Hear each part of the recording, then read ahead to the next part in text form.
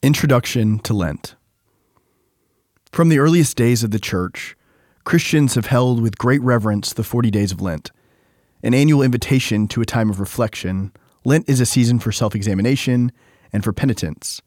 It's a season of honest evaluation as we confess who we are and who we are yet to be. These 40 days ask us to go on a journey.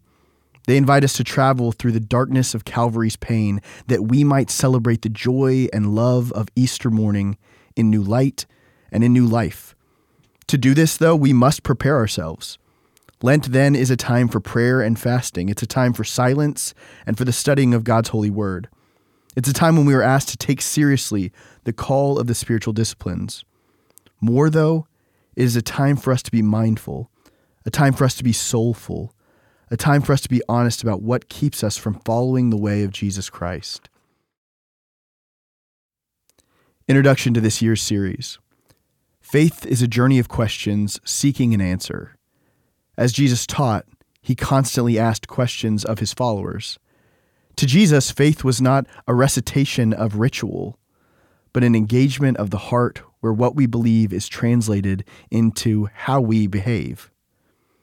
At the height of his popularity, the crowds were all abuzz about who Jesus was. They were wondering, was he a great prophet, or Elijah, or John the Baptist come back to life? The disciples repeated those comments, but Jesus looked at them and he asked, "But who do you say that I am?" That's the question we must all have an answer to. At the end of the day, our job is not to repeat what we've heard from others, but to own deep in our souls our own connection to Jesus. As always during Lent, our purpose is simple. It's to elicit a response. It's for us to be inspired, to be challenged, and to be changed. Our purpose, hope, and prayer is that all our hearts will be strangely warmed as we reflect upon the Bible's truth and the Savior's call. May our answer to that question, "Who do you say that I am?" form the foundation of our lives. Dr. John McKellar and Dr. Todd Renner. Matthew 16, 13 through 19.